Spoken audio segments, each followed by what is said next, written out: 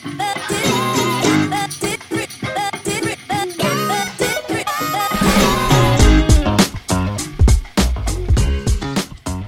everybody, and welcome back to College Football Uncensored. I'm your co-host, Tyler Huck, and with me, as always, my other co-host, Chris Marler. How you doing, Chris? Let's start saying domestic partner. Okay, well, we can do that if you want. It's 2021. There you go. I'm doing well, man. It was a fun, long weekend of spring games. We've been talking about how there's been nothing to talk about for most of the initial 10 episodes of our podcast. But now we have spring games, so it's time to not only talk about football, but also grossly overreact to what we saw on Saturday. It's a hot take Sunday for you. It was funny because just to kind of illustrate kind of where our lives are at this point, I get a text from you late Friday night. It's 11:40. I've been asleep already. That said, hey, man, can't wait to watch these games tomorrow. It's going to be great. Obviously, I didn't respond, sleeping. And woke up the next day all fired up to watch the games, put my daughter down for a nap, saddled in to watch Bama's game, and fell asleep like 20 minutes in. It took like an hour nap. Well, good for you. So I had to watch Bama and Georgia on replay. But well, at least you did it. I was honestly I used to get super pumped for the spring game, like in the beginning of the Saban era, like for Bama ones, because there was that whole little 5 to 10 year window where a couple of teams that usually have like the biggest asshole fan bases, like Bama, Nebraska, I think Georgia did it one year. It's like, we sold out the spring game. You see that? 93,000 spring game practice. That's how good our fans are. I'm like, no, you bragging about it is how awful your fans are. Yeah. But I used to get really excited about it, and then I don't know, it kind of lose its luster. And now I don't know what happened this year, because remember they used to have a bunch of them on TV, like ESPN, ESPN2, and they wouldn't all be on ESPN, but like the big names would be. And I remember last year they made it a point on SEC Network to have every single spring game televised at some point, right? I turned it on yesterday, and there was I guess softball on multiple SEC Network channels, and you had to stream it off ESPN. So that was kind of frustrating. And the fact that they slotted them all right next to each other, like they all started within an hour window of each other, which really pissed me off. Made it difficult. Yeah. But other than that, it was a great weekend. Remember, go follow us on Twitter at CFB_uncensored. Go get those 5-star reviews in on Apple. One thing we wanted to mention, we haven't forgot about you guys. Kevin Brown and Chris Moss won the bracket challenge for the NCAA tournament. We got to get through the NFL draft here, and after that, we will get you guys on the pod for winning or co-winning the bracket this year. We have domestic partnership winning. Everyone gets the early March Madness bracket. Yeah. No, I mean, but and I felt bad too, because Chris actually reached out. I was like, yeah, man, just wrapping up some work on Friday. I'll get back at you in an hour. And 4 or 5 hours later, I was still making graphics. So but we haven't forgot. We will definitely do that soon. And then but yeah, like you said, it was kind of a fun weekend. I didn't get a nap in, so I'm jealous of that. But it was good to turn on the TV and have football on again, for one, and to have familiar people like Tom Hart and Jordan Rogers and Cole Kubelik back on broadcast made me feel all warm and fuzzy inside. It was good to see them. I mean, the naps are coming in clutch right now. I think, I was trying to segue into the game talk, but let's talk about naps. I love naps. Let's talk about naps. Now, let's get into it. SG21, as coined by you. I didn't understand what that meant at first. Didn't they used to say in college SB, spring break, SB08? We definitely. Maybe it was just my awful group that went on spring break 2008 and had 23 of us stay in a 3-bedroom house. But where do we want to start? Where do we want to start? All right, I want to start with probably the team that the entire country was watching this weekend and had maybe the best reviews out of everyone. The eyes of the nation were in Nashville this weekend. Oh, okay, Nashville. So let's start with Vandy. Yeah, so it was a little difficult to see what was going on, considering they didn't wear numbers on their jerseys. Wait, I didn't even think about that. Okay, so here let's just start by saying how I I understand that we're all huge college football fans and we love the sport and we love the teams. And the SEC's passion to sell, all that kind of stuff. We said it last week. We wanted to do the NFL draft or the spring camp stuff. And like everyone was like, spring ball, dude. Like, why is this even a fucking question? Anyway, there's some things about spring ball that really piss me off and make it so frustrating to watch because you're excited for football, but then they like add in all these fucking like little league T-ball rules that are all different from school to school because like coaches trying to do basically too much, but like implement something with their team. Like, we're not keeping score. We're going to keep track of, wins and losses. Fundamentals. Yeah. And if you tune in late to one of these games and you don't know the scoring system, thank God I wasn't high or drinking. Not that I do the first one, but like I tuned into Vandy like 7 or 8 minutes late and I'm looking at the score. I'm like, it's 10-1. What the fuck is happening? Like it's so, and I'm trying to get caught up. I can't find like the scoring system or whatever. And I'm also confused because I know Clark Lee is a new coach. He's a defensive minded coach. He's the DC at Notre Dame. Next thing I know, it's 17-2.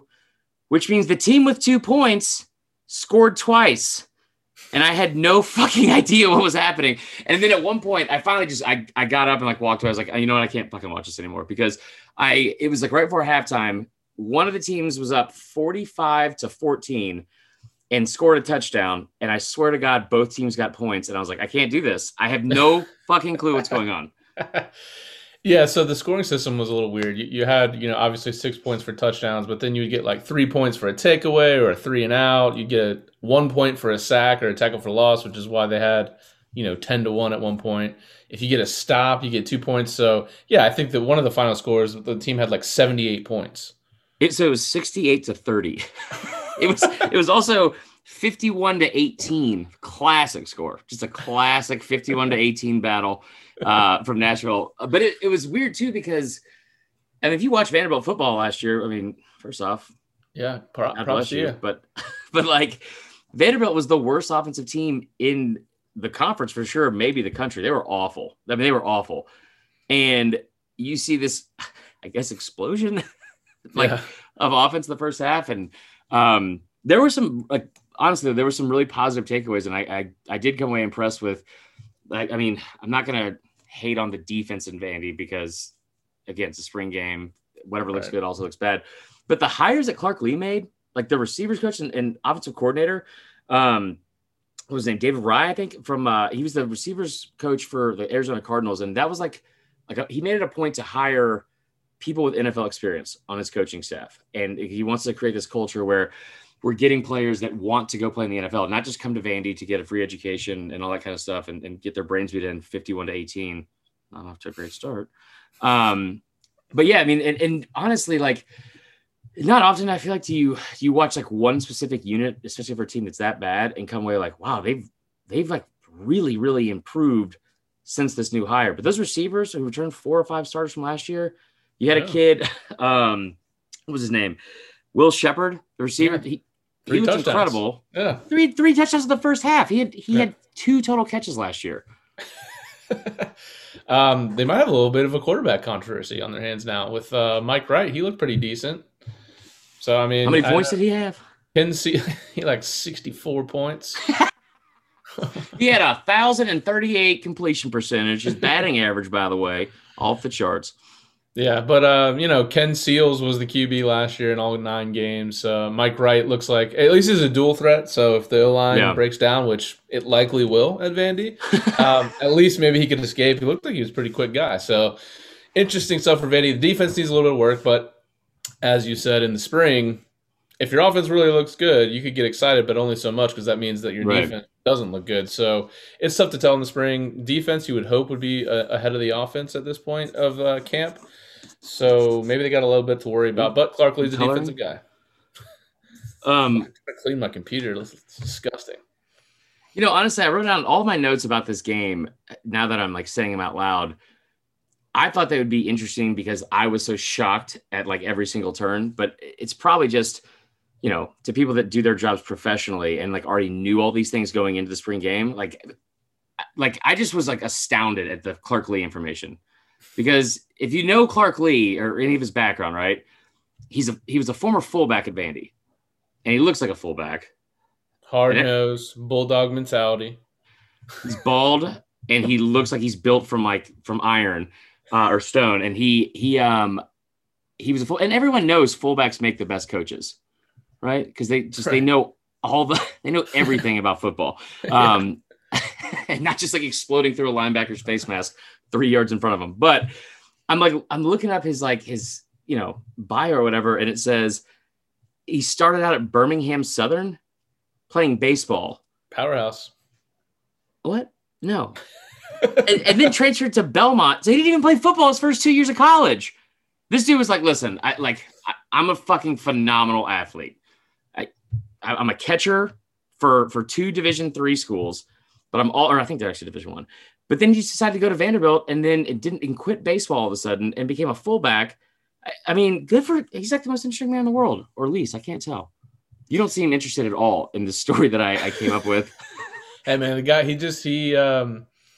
knows adversity when it comes his way, and he rises above. That's what you need at Vandy. You're just saying all the coach speak. What else am I going to do? That's fair. All right, should we go to the 2 top teams in the league, or should we skip around a little bit here? I just regret opening with Vandy. We should have done the fucking nap segment. Yeah. All right, so let's talk about Georgia, because I think that was the one we both came away the most impressed with. Yeah, man, Georgia. This has got to be their year, I think. And look, every year's their year. So I don't say that tongue in cheek, though. I think they finally have a QB that can put it all together. Their receivers look phenomenal, even without Pickens. Yeah. And you were the first to say it on the podcast. I was Kearis Jackson. Yeah, Kearis Jackson, and then this freshman kid, the kid from Texas. Oh, yeah. What's his name? Adonai Mitchell. He was only a 3-star coming out of high school, but 7 catches, 105 yards, and a touchdown. Looked phenomenal. We just talked about Demetrius Robinson a few weeks ago. I was hard on him saying, "Where have you been? You were supposed to be this stud out of Cal. 88 yards, long touchdown in the game." Darnell Washington. It's about fucking time. I mean, and he looked. Darnell Washington has like a 59-yard touchdown catch, and he did. I think it was a touchdown, or maybe it was just short. Regardless, it's everything you think a 6'8", 280-pound tight end would do. He's the best looking 280-pounder I've ever seen in my life. How is he 280 pounds? He looks like he's 250. You ever seen Kane? The wrestler, not an ounce of fat on him, bro. Still real to me, damn it. No, but it was hilarious watching that walk on DB try to tackle him on that 59-yard play. Yeah, if you missed it, it was basically a guy that probably would have started for Georgia in the Ray Goff era, like Kirby Smart and Will Muschamp. But yeah, I mean, he like stiff arms a dude and like didn't. I mean, he didn't have like he's not like Kyle Pitts fast. He doesn't run like a 4.4 or anything like that, I'm sure. But I mean, the kid is an absolute mismatch. And again, everything you think a 6'8", 280-pound tight end would be, that's what he looked like. It's about time they got him involved in the offense. And I tell you what, the running game was the only thing that didn't look, I don't know, explosive. And that's purely because they're going up against what I think is the best interior defensive line in the entire country. And that's what's going to bring me to like my first hot take, I guess, of the spring games. And that's like Georgia is, I think you've heard in the past how they say this is their year. Like they can beat Bama, they can get over the hump. It's, whatever. I think this is the first year you can like actually say they are more talented than Alabama at a roster standpoint from the offensive skill positions. I'm not saying overall, I do think they have a higher overall score from like, 24/7, maybe. I don't know. But, and I'm not just talking about what we saw on Saturday, but from an offensive skill positions like standpoint, they're deeper. And I think they're more talented and they're more experienced than Alabama this year. And in case in point, look at the quarterback position. Carson Beck looked great as the number 2 quarterback. Brock Vandergriff, that dude's huge. He's got an awesome name. He's got awesome hair. He's kind of awesome. Okay, both of those things are factually incorrect. He has red hair and his name's Brock Vandergriff. That's an incredible name. Are you kidding me? That name sounds like it sounds like the guys that stole that shit from Zuckerberg. Anyway, regardless, so he'll be a great 3 and potential, new DUI lawyer, just like Stetson Bennett the fourth. But like the receivers, the tight ends, they were good at so many different things on Saturday that like, and the biggest thing I came away with was not just like the explosiveness of those players, because it's not like in the past we've always seen Georgia. They have one guy. They've got AJ Green. You know, they have Pickens. They have who am I missing? Yeah, they have no Sean.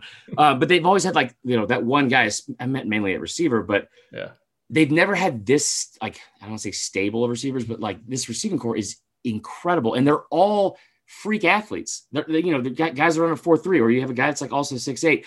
And the biggest takeaway now is they look physically different than every other team I watched on Saturday. And I think every team that we're going to see in college football this year. I mean, every team. They look like, look at Jalen Carter, the defensive lineman, who's a sophomore now playing next to Jordan Davis. I hate that saying, not an ounce of fat on him. But like anytime there's a fucking 300-something pound defensive lineman whose deltoids are showing, how is that a thing? So we talked about how they're going to need DB help because they lost so many guys. Tyke Smith obviously didn't play in this game. He wasn't there yet. But part of it is just going to be, look, the D-line's going to be so good that it's going to make your DBs fine. I mean, they're going to be inexperienced.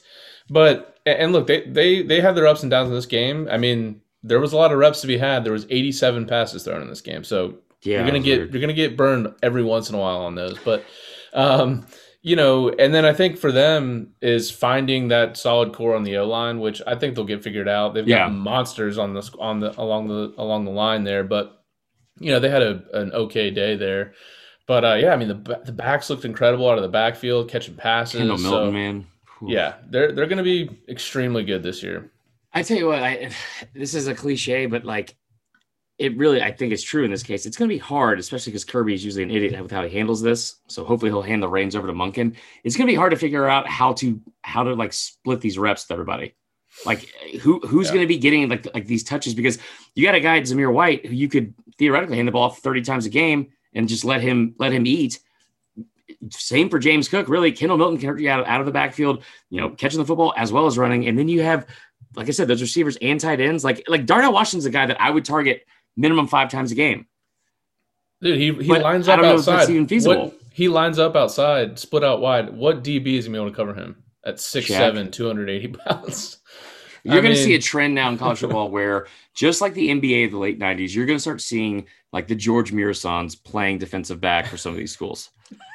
Can you imagine George Murasan trying to turn his hips? Yeah, that'd be perfect. I think the big question here is who is Carson Beck going to win a national championship with in 2022? Yeah, there's no chance he stays there. Yeah, because you got Gunnar Stockton. Like 3 more.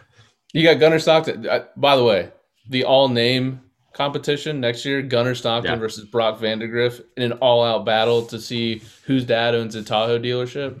Okay, so I just feel like you don't know the rules of that game, because Brock Vandagriff is not a good name. It sounds like he was born with like a fucking ascot instead of an umbilical cord. Anyway, yeah, but no, I was really impressed with what Georgia did and how they looked, and so it was that was like the team that impressed me most throughout the day. Besides, not the team we're going to talk about next, but the team after that. So let's go over to Tuscaloosa. What'd you think of Bryce Young? I thought he looked pretty good early. I was surprised. A lot of the negative feedback from it was that he had like happy feet in the pocket, and I don't think that was my biggest takeaway. I think there were times where he did look a little bit nervous in the pocket. Bama had 20 players out for this game, which was, as soon as I read that on Twitter the morning of, I was like, this fucking sucks. I've been look forward to this one game, and 10 of them were starters, and they had several offensive linemen out. So I think there's probably a reason he looked like he had happy feet in quotes, but also I think that's kind of how he plays. Like he's not a guy that's like going to just drop back and set his feet and throw the ball. He's not going to be like, you know, Tom Brady, Mac Jones, any of those kind of quarterbacks. He's a guy that's does really well throwing the ball effortlessly on the run and while moving. It's a lot like Aaron Rodgers in that way. I'm not saying he's as good as Aaron Rodgers. I'm just saying, so I think that'll be fine. I think that'll also potentially, it could lead to more mistakes if you know, that from like a ball security standpoint. But I thought they looked pretty good for the most part. The one thing that I was looking forward to for the game was the defensive line, because all I've heard, this entire spring is the defense has actually been they've stolen the show every single Saturday for these other scrimmages, and Chris Allen and Will Anderson off the edge have just been unstoppable. They've just been a nightmare, and they were both out, so it's hard to really judge how they looked, how the defense is gonna look. I wouldn't say it didn't live up to the hype, but. Well, on O-line, you're trying to replace Leatherwood, Dickerson, Deontay Brown. You had some injuries. Yeah. The O-line definitely looks like a work in progress. It's Alabama, just like Georgia. They're going to figure it out. But I didn't see a ton of push in the run game. I felt like they I don't think I've ever seen that in a Bama spring game, though. That's probably true. I mean, the pass pro was all right. But to your point, more so than Mac Jones, perhaps, Bryce Young's game is suited for being, out of the pocket, throwing on the run. So that's maybe not as big of an issue as if you had Mac Jones returning. And I'll tell you, first off, we're going to stop the Mac Jones slander. But I'll tell you what was also somewhat, I wouldn't even say impressive or good to see, but it was almost more of a relief, I think, for me and most Bama fans, was they really, you could see that like Bill O'Brien kind of catered his play calling to those strengths, like right off the bat for Bryce Young. It was not, I was a little bit worried that a guy with his resume was going to come in and be like, listen, we're running my offense. Like Brian Daboll is a great offensive coordinator for Buffalo Bills. Mm-hmm. He was not a good offensive coordinator at Bama because he wanted to do things his way, and it didn't really fit with some of the players they had. I enjoyed, and I was very happy to see that he did not do that in his first public test.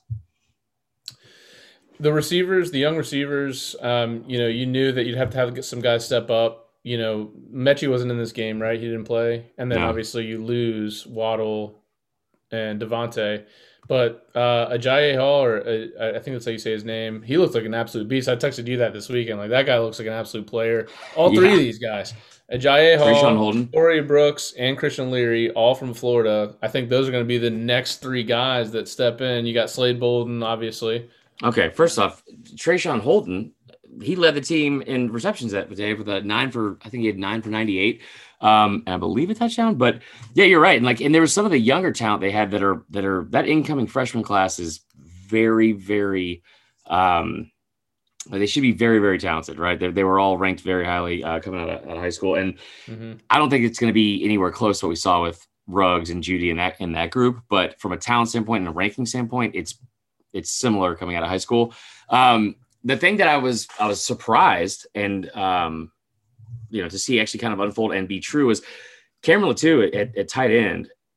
This is a kid that like there was all spring. You've heard like he's actually been like the standout of the offense at times, and been like the biggest pleasant surprise, I guess. And I think in the second quarter, maybe it was the first quarter, he has a 59-yard touchdown catch. So. I thought the secondary looked pretty good. Jalen Armour-Davis, I think he's going to be really good. My favorite, this is an early favorite for favorite name, JaQuincy McKinstry. That ain't his name. Say his name, Tyler. JaQuincy McKinstry. Come on now. Kool-Aid. Oh, that's his name? Okay. His name's Kool-Aid. Wow, didn't know that. Okay, so I was saying this earlier, and like I saw when he was being recruited, it was like JaQuincy, and then it said like quote Kool-Aid, and I was like, oh. And I think when he actually signed, like how like every team will be like, we just got their letter of intent, faxed in or whatever. Welcome to the family. It was like, welcome to the family, Kool-Aid, and I was like, oh, we're just like hitting through the brick wall. So the best part of the whole weekend, I thought that's what you were going to say.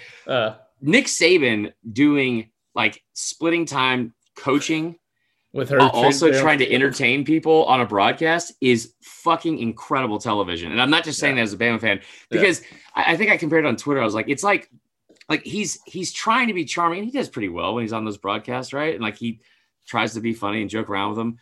But at the same time, like in between sentences, he's also screaming at his team because he's trying to coach during the actual scrimmage. So at one point he's like talking to Galloway and Herbstreit, and you just hear him go, "God damn it, Kool-Aid, stop walking on the field." And Nick Saban at the age of 69 yelling out a GD with Kool-Aid in the same sentence. That's just something I didn't know I needed until Saturday. Yeah. And I would say we'll finish this up with what I thought was the best unit on the field, which is the kicking game. God, mother. Okay. Real quick, the comparison I wanted to make the Saban thing to is like, it's like, have you ever been over at your friend's house when they get in, like they just move into a new house and they're giving you the tour of the house, but like their asshole 2 and 3-year-old are like in the other room, like screaming and like drawing like on the walls with crayons and shit like that. Mm-hmm. That's what it was like watching Nick Saban try to manage both those things during the broadcast. Now, let's talk about it. Will Reichert, who was a Lou Groza finalist, and Bama fans will love to remind you, didn't miss a single field goal last year. Yep. He missed 3, and he missed all 3 of them in a row, and the last one he missed was 33 yards. So we're back. We're back, yep.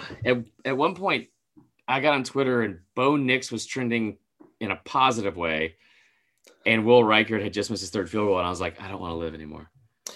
Also stemming from this game was a highway robbery on Twitter. Do we want to talk about it? We'll just, you know what? I want to give a shout out real quick to RJ Young. RJ Young, if you're listening, and honestly, I can only assume you are. Yeah, he's got to be.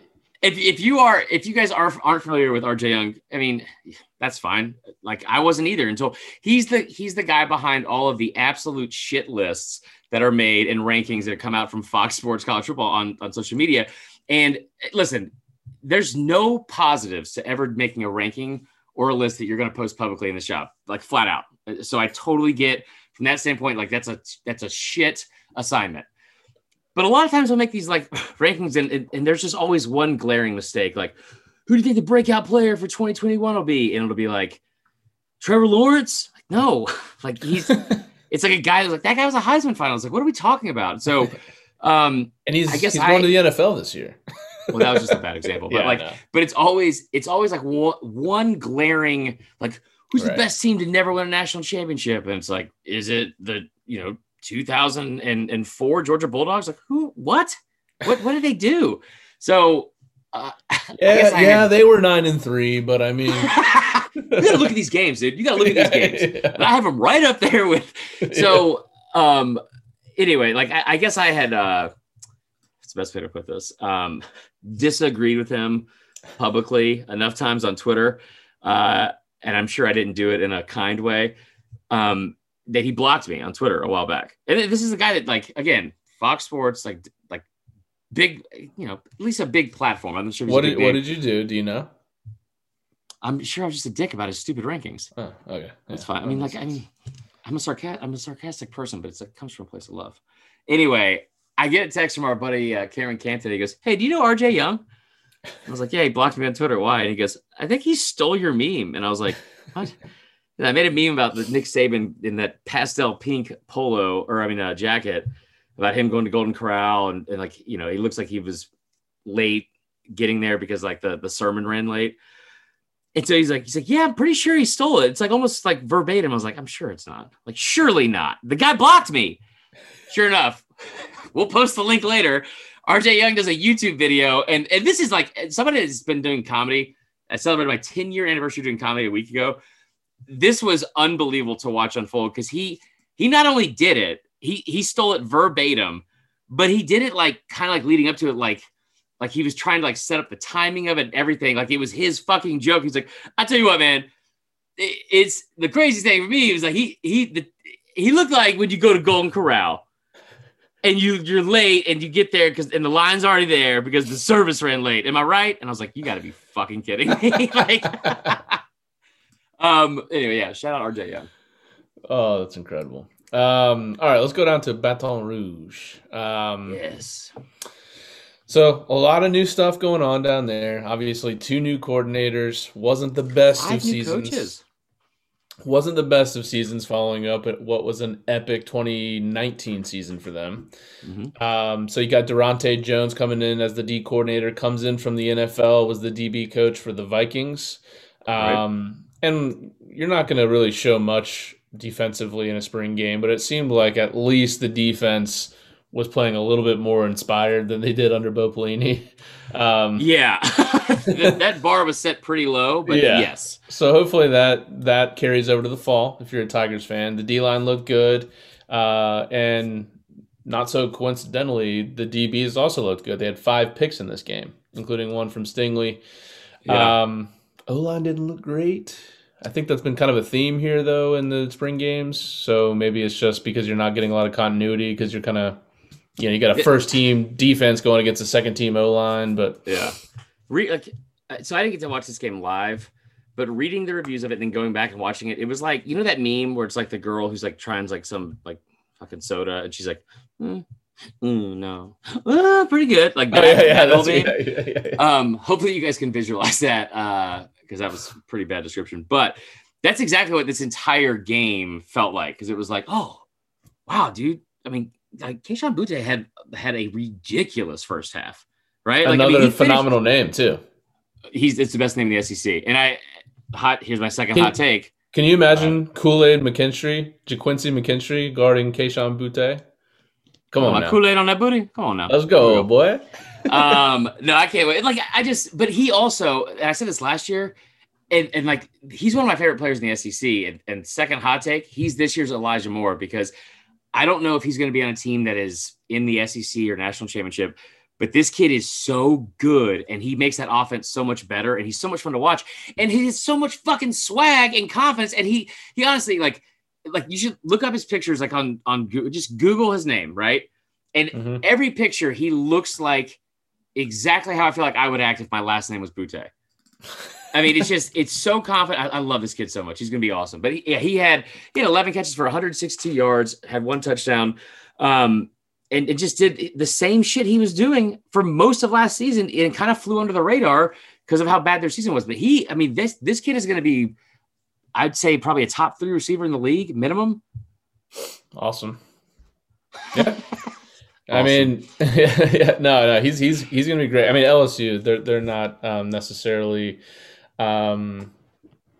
used to not having awesome receivers. I feel like every year you got some absolute stud at LSU. He's just the next in line. Jontre Kirkland played for both teams, so maybe that's why he had 16 catches for 209 yards and 2 touchdowns.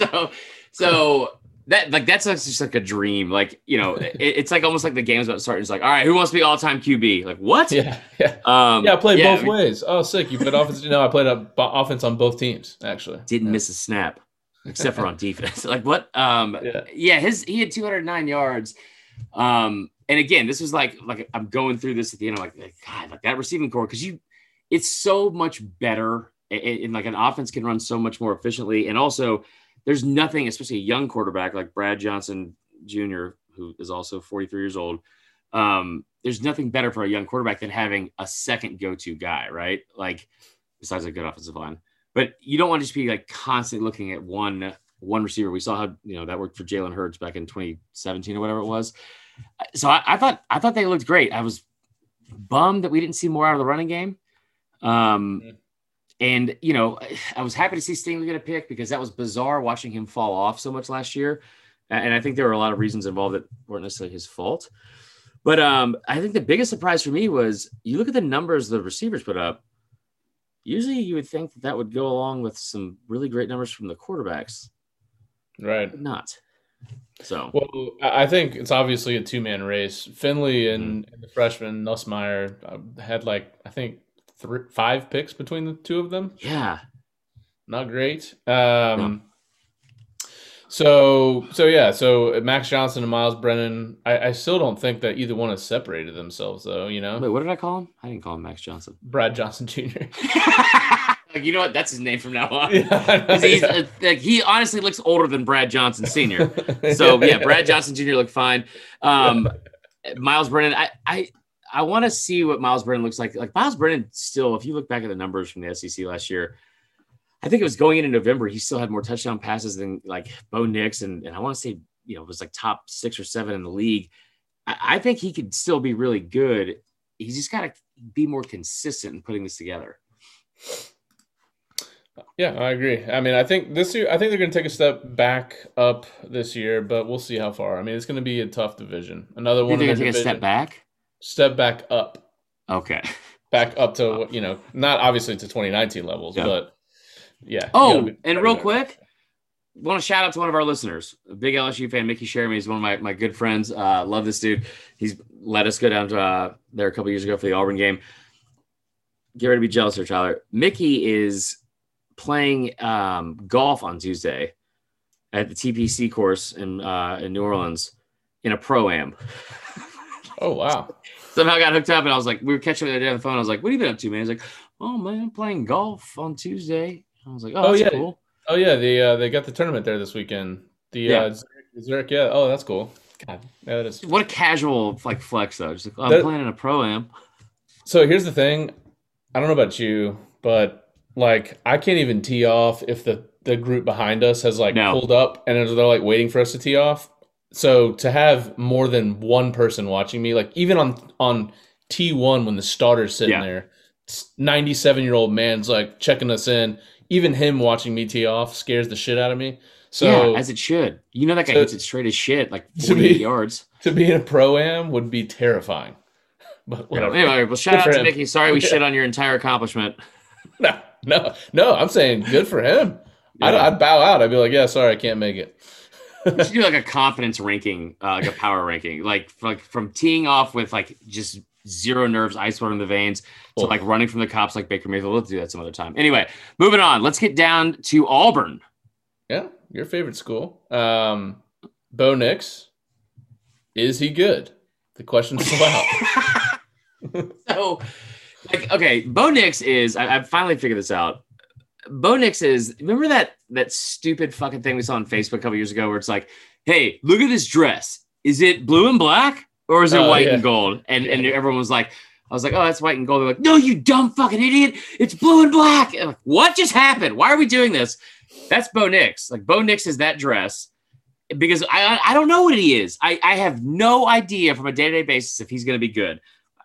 Mainly from since Saturday, because I thought on a pretty daily basis for the last 2 years that he was not good. But rave reviews coming out of Auburn about Bo Nix and how much he's progressed already under Brian Harsin. And also, I tell you what, when I was reading all that, I was like, oh, okay, well, what did he do? He put up just crazy stats. And he was 12 of 20 for 112 yards, which is good. And so I wasn't blown away by that. But I'd say the biggest and most impressive thing I think for a kid like this is he was one of I think the captains for the team and also leading the team in stretches, which means it's his team, right? Year 3, he's got, I think, control of the team and he's a guy that at least they look up to and trust as a leader. From what we're hearing. So that's a huge, huge positive. And again, as a new coach, there's nothing you can ask for that would be better than that. Besides wins and injuries for your rival. Well, you could wish for a guy like Tank Bixby to be running the ball because that dude is nasty. Is he the best running back in the SEC? Yes. Do the sniffle first to be on the safe side. Yeah, I mean, honestly, I think that when I read the stat line, I feel like I read it in the same way that I watch him run, which is just he is so effortlessly impressive, right? 7 carries, 64 yards and a touchdown. I guarantee you if they gave him 20 carries, he would have flat out demoralized that defense. That defense would have been therapy this entire offseason. That's probably why they only gave him 7 carries. I think, man, that give that kid the ball, 25 times a game minimum? When I was watching the highlights, and I know they don't have the same body type, but he reminds me a lot of Nick Chubb, just punishing runs and then absolute speed, once he's already broken 4 tackles. And bounces off from tackles that it makes the defender look bad almost every single time. And then you go back and watch, it's oh, that guy got there. He's in position. It wasn't like he, didn't want to take the hit. The kid just bounces off all of them. It's crazy. He's got to stay healthy, not only because he's the best player on the team, but Auburn only has 3 scholarship running backs, which is probably slightly a problem when you play in the SEC and you're taking a punishment every week. Sean Shivers also looked good, but that is going to be where Harsin is going to butter his bread. Please don't ever say that again. That was weird. But I would agree. You'll eat your cornbread. What a underrated movie there. Also, I will say this too. I'm excited for Brian Harsin, and I'm going to I'm not gonna talk shit about him just because I cheer for Alabama, but I also finally came to a revelation about who Brian Harsin is. Because if you saw any of the pictures, he's got like the fierce dad Oakleys on, and he's got this like constant like grimace, but I don't feel like he's like that dude. Like he's not like that angry all the time, but he's like just kind of like flexing all the time. Brian Harsin is the fucking like the absolute worst 12 and under travel baseball coach that you are very familiar with growing up with, or with your kids might be playing now. That's who he is, I think, as a person. Like we did a joke last year in the pod, me and Connor, about how, like Gus Malzahn being new Gus, like just, letting it fly. And what would new Gus be like? Just riding in, to Waffle House late at night, ordering the whole damn menu and riding off on a Harley, smoking, just ripping cigs. This is who Brian Harsin is. Like I don't know about this ripping cigs because he's a church man, but I mean, that's exactly what he looks like. He looks like he'd be the perfectly casted football coach in a movie. Like that's like not like a great movie, like a serious movie, like a it turns the team against him. Like not another teen movie. Like he's like the coach in that or something like that. Yeah. So, but we'll see what happens with Auburn. I mean, I've said it. Harsin was an interesting fit. I'm not going to say it's good or bad yet. It just seemed like an interesting hire. Jokes aside about how he looks like, or and stuff like that doesn't really matter, and just being fun about it. Yeah. All positive reviews from people around the program, and flat out, those people know a lot more about what's going on down in the plains than I do. So yeah. I think those are all positive things that came out of Auburn. And honestly, this is kind of perfect because like Auburn's at their best, and I don't think it's just a Gus Malzahn thing, but Auburn's at their best when everyone in the conference and or country is kind of like overlooking them, and that's exactly what's happening right now. And that's also happening, last dig we're going to get in here, is because Brian Harsin looks like every single person I've ever seen grab the back of their wife's arm outside of an Old Navy. So There you go. Very specific. All right, let's go down to Arkansas. Mm-hmm. Tell me about it, Chris. Tell me about Arkansas. Woo! Last game of the day. You talking about just a day of football. Okay, so it was an up and down. Like I think we're going to see a continued improvement under Sam Pittman. I love what he did in year one. And, Felipe Franks, people shit on Felipe Franks all the time, but it was very, very evident that Felipe Franks' absence this year is gonna hurt a little bit. It's year two under Kendall Briles as the OC, which I think they'll still make progress. And they have probably the most underrated receiving core in the entire country. Their receiving core is maybe it's probably not as talented as maybe Bama or Georgia, but it's probably the top three, if not top two in the conference from a talent standpoint. They're going to be really good there. That being said, the quarterback play was, you were hoping a guy would finally emerge as the starter, your last scrimmage of the spring, and then also, heading into the offseason. These numbers from KJ Jefferson and Malik Hornsby, just pretty pedestrian. It was 6 of 11 for like 100 and I think he had 169 total yards for Jefferson. And what I was really expecting to see more than anything was not elite quarterback play, not a great defense or whatever else, but I thought the receivers would look a lot better than they did. And some of the big name receivers that we've seen over the past couple of years with them. But what we got instead was the new Julian Edelman. His last name is literally White. John David White had 5 catches for 87 yards. But you know what it does to this team too? Like it was great for that kid because I think he's a former walk-on. But and I hope I'm not talking on my ass here because I'm pretty sure he's a former walk-on.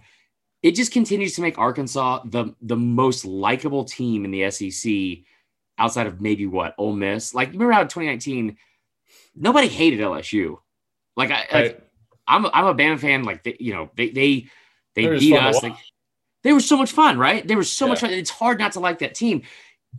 How would you not like Sam Pittman, right? Like The only thing I think he could ever do that would make me upset is like take like the last bit of fried okra at the Golden Pantry in front of me in Milledgeville, Georgia, which actually happened. He didn't do it. I'm just projecting. But I like him as a coach. The players they have, like the receiver, Traylon Burks, everything like that, that fan base just like itching to finally turn that corner and get back to like, you know, not winning football, but at least respectable football. Because they're also a team that was screwed over so many times last year by the refs.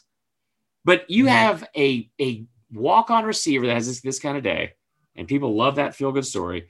And also a former walk-on at linebacker who ended up becoming a third-team All-American last year. I love what's happening in Fayetteville, and I love that we're still in the stages too. This is going to come off as like a backhanded compliment. I love that we're in the stages still where Pittman doesn't have to perform for like, you know, for us to still think like positively about the potential and where this program is like projected. Sure. Well, it's the best, probably the best division in the sport right now. So it's going to be tough to make major waves. But right. Phenomenal. I thought Arkansas, as compared to expectations last year, was probably one of the top 2-3 first-year coaching jobs in the country for sure. So, you know, there's going to be a fire Sam Pittman joke from RJ Young after this podcast, I'm sure. And then there was one more game on Saturday. We'll wrap it up. Starkville, the number 8 team in the country. We'll talk about that in a second. But kind of interesting stuff going on. Like Mississippi State, I don't know what Mike Leach does. Like he's basically like, he doesn't look like it at all, but he's basically a fucking Kardashian because no matter what he does, he just stays in the news and is always interesting. And people want to talk about or watch Mike Leach. And a lot of times it's not that great, right? Like it's I don't know if you ever watched an episode of the Kardashians, but it is pretty fucking awful. I have. They're not great. No, let's do a top 5 like worst episodes ever real quick. No, but I like Mike Leach, there was so much buzz around him, especially with Kiffin being in the same state as like those new hires in Mississippi last year. And he gets that first big win at LSU and we're super excited for it. And he's I don't want to say charismatic guy because he's kind of not, but he's like the drunk uncle of your family that's going to say something entertaining at some point, right? You just need to wait and see for it. This game was kind of underwhelming. It started out pretty great. Will Rogers was pretty good on the first drive, I thought, and it looked like he had improved going into year 2 because he actually was second, I believe, in the SEC in completion percentage last year as a true freshman. Now, a lot of that has to do with the scheme they run and those short, quick throws. Mm-hmm. But it ended up being, in my opinion, kind of a disappointing day, which is nothing as their own fault. But when you look at like the end of the first quarter and you have your top leading receiver, Jaden Walley, goes down with an injury. It looked a lot more serious than it was. It ended up being a sprained MCL. He goes out and then you're kind of stuck with, you know, this like dink and dunk offense. Like we're not seeing the big plays and big points scored from this Mike Leach offense and really didn't that much last year. And it's just weird that, you know, we're going into the second year here and they still, their identity as a team is on defense. Yeah, that's not going to be there forever. Yeah. And Mike Leach was another hire in the SEC. I never thought it was really, I just don't think his offense long-term will work in the SEC. But if we're ready to move on, ESPN thinks differently. Okay, so that was one of the things we want to talk about. And I'm sorry to not try to skate over that game specifically. Yeah. But it brings us to like a much better topic involving Mississippi State, which is, I don't think people last year, the way it started versus the way it ended, could not be two more different things. Like you open up with a win against the defending national champs on national television. KJ Costello, who again, if anyone has heard from KJ Costello, please call the cops immediately because he's been missing for like almost 8 months now. And we've put out a lot of pictures on fucking milk cartons and like there's been, I can't even tell you how many Amber Alerts, but if you've seen KJ Costello, please let us know. He set an all-time SEC record for like most passing yards in a game. And then they just proceeded to be awful for like the rest of the season. And they end up going to a bowl game and they win the bowl game and it ends with a fight, like a fight. Yeah. Like it's also, so like that's a team that didn't end on the highest note. But if you've ever looked into the numbers of a Mike Leach team, year 1 to year 2, there isn't a jump for every team he's coached where like he's had, a handful of 10-win seasons. Mike Leach is, I think, actually a perfect fit for Mississippi State because I've always said they both are kind of like an 8-4, 8-5 team, right? But they're exciting and they're always gonna knock off, it seems like, one team, right? Every year. That being said, Mike Leach and offense, Mike Leach offense on average from year 1 to year 2 gains 7.6 points per game. There's a bump every single year from year 1 to year 2 on an offense. So yeah, I think there's some positives to that. I think that getting to a different year where he's not dealing with so much, there's so much shit going on with that team last year with I love Kylan Hill to death, but you got to think of just from like the political climate of what was going on in that state. And then, having your best player, Kylan Hill, kind of opt out halfway through the season. I think that he's a difficult personality to get along with. And I'm sure he's going to rub people the wrong way at times, but year 2, kind of having your guys in there, that's going to be super helpful. And also understanding how complex of a system that is. I think that'll also be super helpful.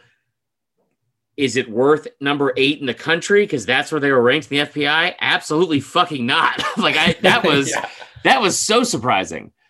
I saw that. I mean, between that and we talked about this before the podcast, but Iowa State being 4, I wasn't bothered by that. Yeah, it's an interesting list. Yeah. So biggest surprise, I think. A lot of people immediately jump to the Mississippi State thing, and I get why, because that is, preseason top 10 Mississippi State doesn't happen a lot. And I'm not saying that that's egregious that they possibly won't get there, but I think that is obviously that was a surprise. The surprise for me was on the other side, which was a team like Georgia being down at 7. Yeah. I don't, way too low. I don't know. And if you ever look at these, like the actual FPI stuff, it's kind of fascinating because they have their projected win totals and it's like 11.1 and they have their percentage chances of getting to 6 wins, to winning the division, to winning the conference, the national title, getting the playoff, all that kind of stuff. It's all in there. Georgia at 7 is an absolute fucking joke.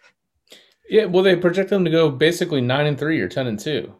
I mean, they're not going 9-3 this year unless something with injuries happens. Have you seen their schedule? Yeah. They open with Clemson. I get it. I think they're going to win that game. Well, say it's a loss. Just say it's a loss, right? But okay, it's like the rest of the season. Like, how many new coaches in the SEC are in the East alone? Their schedule is doable. I'll say that. Yeah. Yeah. I mean, after that Clemson game, their out of conference is UAB, Charleston Southern, and Georgia Tech. Don't see any of those games being very competitive. Right. Obviously they go across to Arkansas, which we've said they're going to be improved, but I mean, that's if you're playing someone from the West, I got to think Arkansas is one of the teams that you'd like to face rather than Mississippi State. Yeah. Actually, Mississippi State played them pretty close last year, but yeah, I could see that. So, I mean, I don't see how you have them at 7. I mean, I would have them probably at 2 or 3, honestly. So, and I'm glad you said that number because literally every other fucking person that has had a preseason ranking has had it at 2 or 3. Yeah. And listen, I get it. Like, I know there were Florida fans that celebrated this like it was their own national title because it was just like I mean, the numbers are very, very low. It's not seeing, and I know he's been there for a short amount of time, but seeing a Kirby Smart team in the preseason, especially projected under 10 wins, it's just kind of odd. So I thought that was a pretty egregious overlook. A&M I thought was also interesting, and nobody's talking about this, which is weird because the past couple off seasons you've seen fans for whatever reason love to hate on A&M and how they underachieve and all that kind of stuff and blah blah blah. A&M is currently ranked 6th ahead of Georgia. So I mean, I get Bama being at 1 because I get that they have earned it and they continuously reload. But if we're being honest, the way their schedule is, I could see Bama winning only 10 games a lot more than I could see Georgia winning only 10 games. Okay. Well, look at Texas A&M's schedule to open the season. Kent State, I hate Kent. Colorado, That guy sucks. New Mexico, Arkansas, Mississippi State before they play Bama. I mean, they'll be undefeated rolling or when Tuscaloosa. Let me try that again, Chris. You're killing it tonight. When Alabama rolls into College Station, that's Yeah. going to be a big matchup. But this is, I mean, Kellen Mond obviously leaves, so they're breaking in a new QB. But they like I just said, I mean, they're going to have 5 games where that's kind of how you'd want to set up when you're breaking in a new Yeah. QB. So They got to go to LSU, right? Who's their Mhm. crossover? Who they have to play over from the East? Because last year they had Florida, but they won that game. they're at Mizzou, which is that every year? No, not at No, all.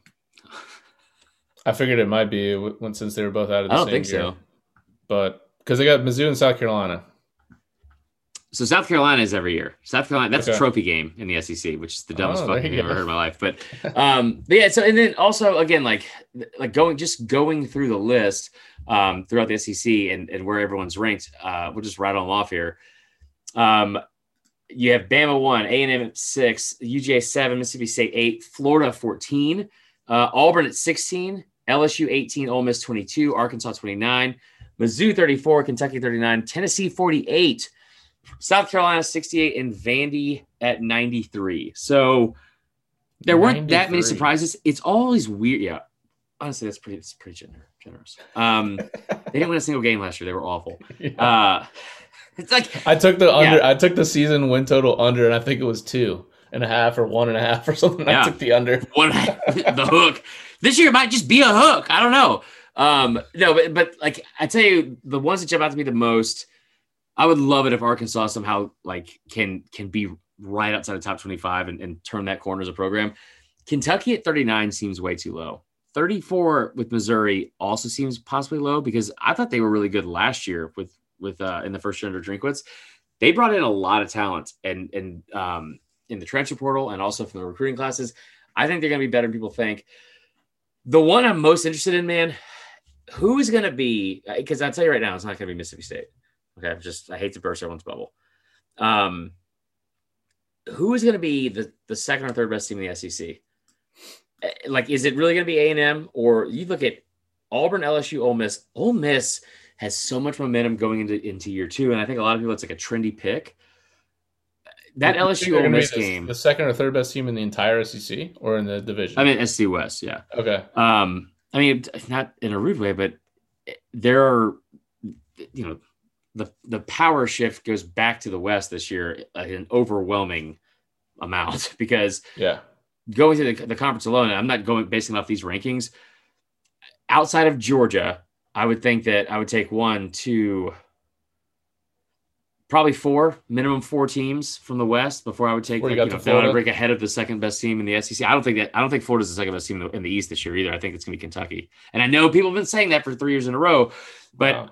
I really think that team is a lot. Florida just loses so much talent, man.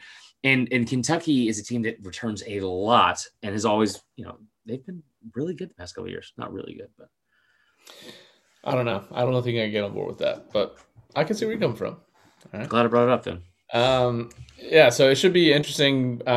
We wanted to bring that up because there were some definite shockers in there. Yeah. All right, Chris, your favorite moment of the week. Yeah, I'll take it from here, Tyler. You've been just absolutely electric with this energy tonight. So we are going to talk about it's drunk history, dude. You're not even drinking tonight. I have 3 drinks in front of me. I'm about to open the third one. It's canned rosé. I'm trying to. I never really thought this would be a political statement, but I'm getting my second vaccination on Tuesday, and I've been told hydrate as much as you can before that bitch because Yeah, it knocks you out. it could be bad. So I've been drinking. I'm slamming water all day Fair today, enough. tomorrow, and Tuesday. Well, we do have the second installment of Drunk History, and I'm pretty excited for it because the whole premise of this segment is, it's the offseason. Let's learn about college football, and it could be anything like, programs, rivalries, players, coaches, any and or all the above. But wanted you guys to kind of direct, where we go with this every week and throw out some ideas for what to cover, and then we'll do the deep dive into it. This week, it's brought to you by our good friend Noah Sims from the Facebook group. Noah's a great dude, even though he's an Auburn fan. And he came up with the best one, in my opinion, this week of all the suggestions, which was, do you remember in 1996, the night the barn burned, Tyler? Have you ever heard of this? I've not heard this story, and I'm very excited for you to tell it to me. I remember watching this on TV. And this was, again, I'll try to look up the exact date, but the night the barn burned, I think a lot of SEC fans probably remember this night. It is in 1996. You have number 15 Auburn playing number 21 LSU. Great rivalry every year in Jordan-Hare Stadium. And lo and behold, in the first quarter, a fucking fire breaks out. Like you're watching the game, and I'm pretty sure this is like when Ron Gottfried and or Ron Franklin and Mike Gottfried were on the call. So you have this like obnoxious Yankee accent, and like Ron Gottfried like, oh, looks like there's a fire over there. And so they're showing the game, and like right behind, like I mean, like it looks like the stadium's on fire, like black smoke everywhere, and it's very close to the stadium. And so by all means, it looks like the stadium had caught on fire, and they just kept playing. You just kept, and there's people like, you know how you see like when the game's like packed, you see people like lined up watching the game, like on like the, this little, what do they call it? Like the, whatever the circle things are. I'm not going to describe this well. It's a little like circle cylinder walk up thing to get to the highest seats in the upper deck. It was like a little DNA model. Anyway, there's people right there watching the game that are like, I don't know, 70 yards from the field and the fire. And so what ended up happening was it was Auburn's old sports arena, which was opened like 46. They were about to actually tear it down, and it was nicknamed the Barn. So, which is perfect because for Auburn, especially. Sure. It was still being used for women's gymnastics. Okay. It was then called the Beard Eves Memorial Coliseum, which Beard Eves, one of my favorite power couples in the history of Auburn athletics. It was scheduled to be demolished. The Barn's date of execution was moved up September 21, 1996. And it was because of a tailgating mishap where there were a lot of people that would tailgate, I guess, and this was like a heavy tailgated area close to the stadium. And somebody left a grill on, is what they think happened. And it somehow caught fire to this whole building. And I mean, again, like you need to, we'll post the link to it. You need to go see the videos. But I mean, a massive, complete fucking fire where, like, by all means, they should have stopped the game. They should have absolutely stopped the game. But they're like, that's fine, whatever. Anyway, all right, 2nd and 3. Like, hey, it just means more. Just means more. You remember the what was the like the Cincinnati Reds host last year who said something either like racist or homophobic? It was something really bad. And a drive to left field by Castellanos, and that's out of the park. if you missed it, that's like basically what was happening here, minus like the homophobic slurs. It was like in the middle of the broadcast, they're like, oh, that's a lot of smoke. And they just get back to the game where the same thing that Reds announcer was like, he said something horrific and is giving this on-air apology because he's obviously in huge trouble and people are calling for his job during the game. So he's like, I'm so sorry. I've worked for this company forever. And in the middle of his stupid fucking apology, someone hit a home run. So like as he's apologizing for being a trash bag human being, he's like, also a long deep fly ball to left field and a home run. Get out of here. Anyway, I want to just apologize one more time to Megan Rapinoe. It was like, what? So that's basically what was happening during this game. And they just kept playing the whole time. So, people think we don't give Auburn a lot of credit sometimes as Bama fans. Shout out to Auburn and the fire department because, again, very, very close to the stadium. And they were able, it lasted for most of the night, but they were finally able to put it out. But they had to pull water from almost every single building in the stadium to keep it at bay while this thing burned. And then it didn't ever impact the stadium, but it may have impacted the game because in a very big game when you don't want any distractions and you literally have a fucking bonfire going off in the background, Auburn ends up getting their starting quarterback, Damian Craig, hurt in the fourth quarter. They bring in a backup. And it's Damian Craig. Damian Craig. LSU ended up winning 19-15. And when Damian went out in the fourth quarter, they brought in a backup named John Cooley, who now is my favorite quarterback in Auburn history because he came in for one quarter of action, threw 2 interceptions and lost the game. Both interceptions were returned for touchdowns. or one was like a 2-point conversion, but still. So an incredible game. You guys have to go check out this video too, because it is the most bizarre just sequence of events. And it's also 1996. So we weren't like, I think now it would have been like CNN would have been like, listen, somebody's rioting at the barn. But no, it's anyway, that's your drunk history moment of the week. Fantastic suggestion. Just another great story in the SEC that just proves the motto has always lived. It just means more. Football means more than, buildings and potential bodies in the burns. building. You got to go to the game, dude? No, last time I went, I almost caught on fire. That was one time, dude. It was one time. Let's close the show with the uncensored moment of the week. We each have one. I'll start. I think yours is better than mine. But I wanted to give a shout out to Evan Russell. He's plays for Tennessee. Hit 3 home runs against number 2 Vandy this weekend in one game. 2 of them off Jack Leiter, who is going to be a top 2 pick in the MLB draft. Down 4-3 in the 8th, he hit his 3rd home run, a grand slam. Second time this year he's hit 3 homers in a game. The place is going absolutely bonkers because Tim Corbin said after the game, and this is a classic like 2021 line. Well, I guess COVID just doesn't exist in Knoxville. So bitter. No, dude, well, like it's the Dan Mullen. Like I said this last year, and I was like, people jump on Mullen. I think Dan Mullen handled press game or post game press conferences like I would after a loss. Like it's like right. Super overreactive, very defensive, and just like ready to jump down your throat and like, hey, how was the game? Fuck you, dude. How was the game? We fucking I didn't see the final. I'm just asking a question, Chris. Like, all right, sorry, mom. But it's like anything to deflect, because Mullen was like, well, man, if I would love if we could have a full stadium, Yeah. And then pack out the swamp.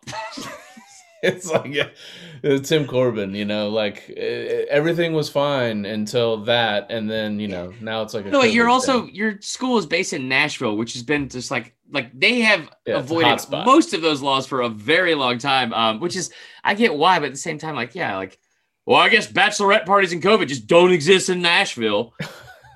Fucking ridiculous. Yeah. Also, piggybacking off that, I made an ass of myself this weekend because actually it's Tom Hart's fault. Yeah, I know, right? I saw this stat because it was a big weekend in SC baseball where on Friday night for Ole Miss, Mississippi State, top 5 matchup, there were more people at that game at Duty Noble Field in Starkville, Mississippi than there were for the Yankees game in Yankee Stadium against the Devil Rays or against the Tampa Bay Rays. So I was like, oh, that's pretty crazy. And SEC baseball is legit. Those stadiums are incredible. The fans are unbelievably passionate. And which is awesome to see. So I thought, as somebody that hates the Yankees, especially, I was going to take that information that Tom Hart put out publicly and make a graphic about it. And I spent, as always, about an hour or two too long making the graphic. And when I finally went to post it, somebody was like, yeah, Yankee Stadium's at 15% capacity because of COVID. So this is fucking stupid. And I was like, okay, well, it is. You are right. It was a waste of time. My uncensored moment of the week, though, is, what's the song that came out in 2004 that played at everyone's prom? It was the opposite of No. Macy Gray? As we go on. That was Vitamin C, you idiot. Macy Gray is sorry, I didn't know Vitamin race C. Of a person. What's wrong with you? Sorry, I didn't know Vitamin C, bro. Everyone knows the graduation song, Tyler. Everyone. Anyway, we should start closing with that. Anyway, I try to say goodbye and that's Macy Gray. Yes, anyway, I try to hide it. Okay, you got to stop. It's clear. Fucking finish it, Tyler. Say it. No, we're good. Okay. Just taste. So, Usher, yeah, biggest banger of 2004, 2003, whatever. Absolute spring break jam. SBO4. SPO4, dude. You remember? Usher, who lives from Atlanta, very successful. Just from the Pitbull songs and collabs he did from 2011 to 2014, he should be rich for the rest of his fucking life. I came into this story with a little bit of a chip on my shoulder when it came to Usher Raymond, and because I had met him several times when I worked at Houston's as a bartender there and had waited on him, and other people that I worked with had waited on him, and we're all starstruck when we see Usher. They call him USHERRAYMOND. Every time he came in, and every single time he came in, he never tipped well, ever. Like, I can't tell you how many times I got $8 on 124. I'm like, what percentage could this even be? What was he doing? Why would you want to round off to 132? Usher Raymond was at a strip club this last week and was making it rain, throwing up bills everywhere, as you do when you're at a strip club, unless you're like me and you just stick over in the corner with your Amstel lights for $8 a piece. After he left, there was a little bit of a ruckus that ensued because they found out that the bills that were on the ground, and no one noticed it at the time, but until afterwards, but the bills that are on the ground were not real dollar bills. They looked real as shit, right? Especially in a dark strip club. They were Usher bucks. What are Usher bucks? I'll tell you, Tyler. Usher bucks are basically Vandy football points. It's the same fucking thing. None of it's real. And only assholes usually put them out in public. So Usher had literally printed off hundreds of his own currency with his face on the bills, and it said Usher bucks, and it looks legit, just like $100 bill. I can't imagine going into a strip club with fake money, and so his PR team tried to twist this immediately afterwards, and he's like, first off, like, he was doing it to spread like a positive message with like Usher bucks, and he went back and tipped all the girls afterwards. I guarantee you he did not. And also, if you're a millionaire that has all of these hit songs, don't print fake money. The only people that should be printing fake money are, like kids in college that are going to be dropouts soon. And also, I would assume anybody that's trying to talk to somebody that doesn't want to talk to them outside of a sporting event that wants to tell you about Jesus. Take this. It's $1,000 bill. That's not a real fucking thing. That's basically what he was doing. Sounds like he got caught up in a little bit of a tizzy there. My least favorite thing you do is when I know you're not listening to the story just so you can, like, you just trumped the whole story. That was better than anything I said. So caught up. That was good. I will say after, he came out and he gave his confessions. God damn it. Hey, you just got to let it burn. Oh my God. All right, let's end this before you're fed up, aren't you? God. Okay. Anyway. All right. Let's end it there. I can't have any more puns. Anyways, that was a great episode. Yeah, you could. Hey, it was great to finally get a little bit of football in our lives that somewhat felt meaningful. I can't do the FCS. I've tried. It's just not great. That's fair. But as always, please go follow us on Twitter at CFB_uncensored. Chris and I are going to make an attempt at getting that account much more live. 5-star reviews on Apple. Please go give us a 5-star review. That would be phenomenal. And anything else you want to say, Chris, before we wrap this up? Let it burn. By the way, real quick, I'll say one more thing about Usher. The fact that this man wrote a whole ass song where he was cheating on his girlfriend with another woman and got her pregnant, and then slow whisper raps at the end. He's like, listen, like, I can't believe that I did this. I made this mistake, but like, I hope you can respect my honesty. Like, no, you just got another girl pregnant. Fuck your honesty. Like, Usher, what are you fucking talking about? No amount of Usher bucks is going to get you out of that, mister. See you later. All right, we'll see you next week, guys. See ya.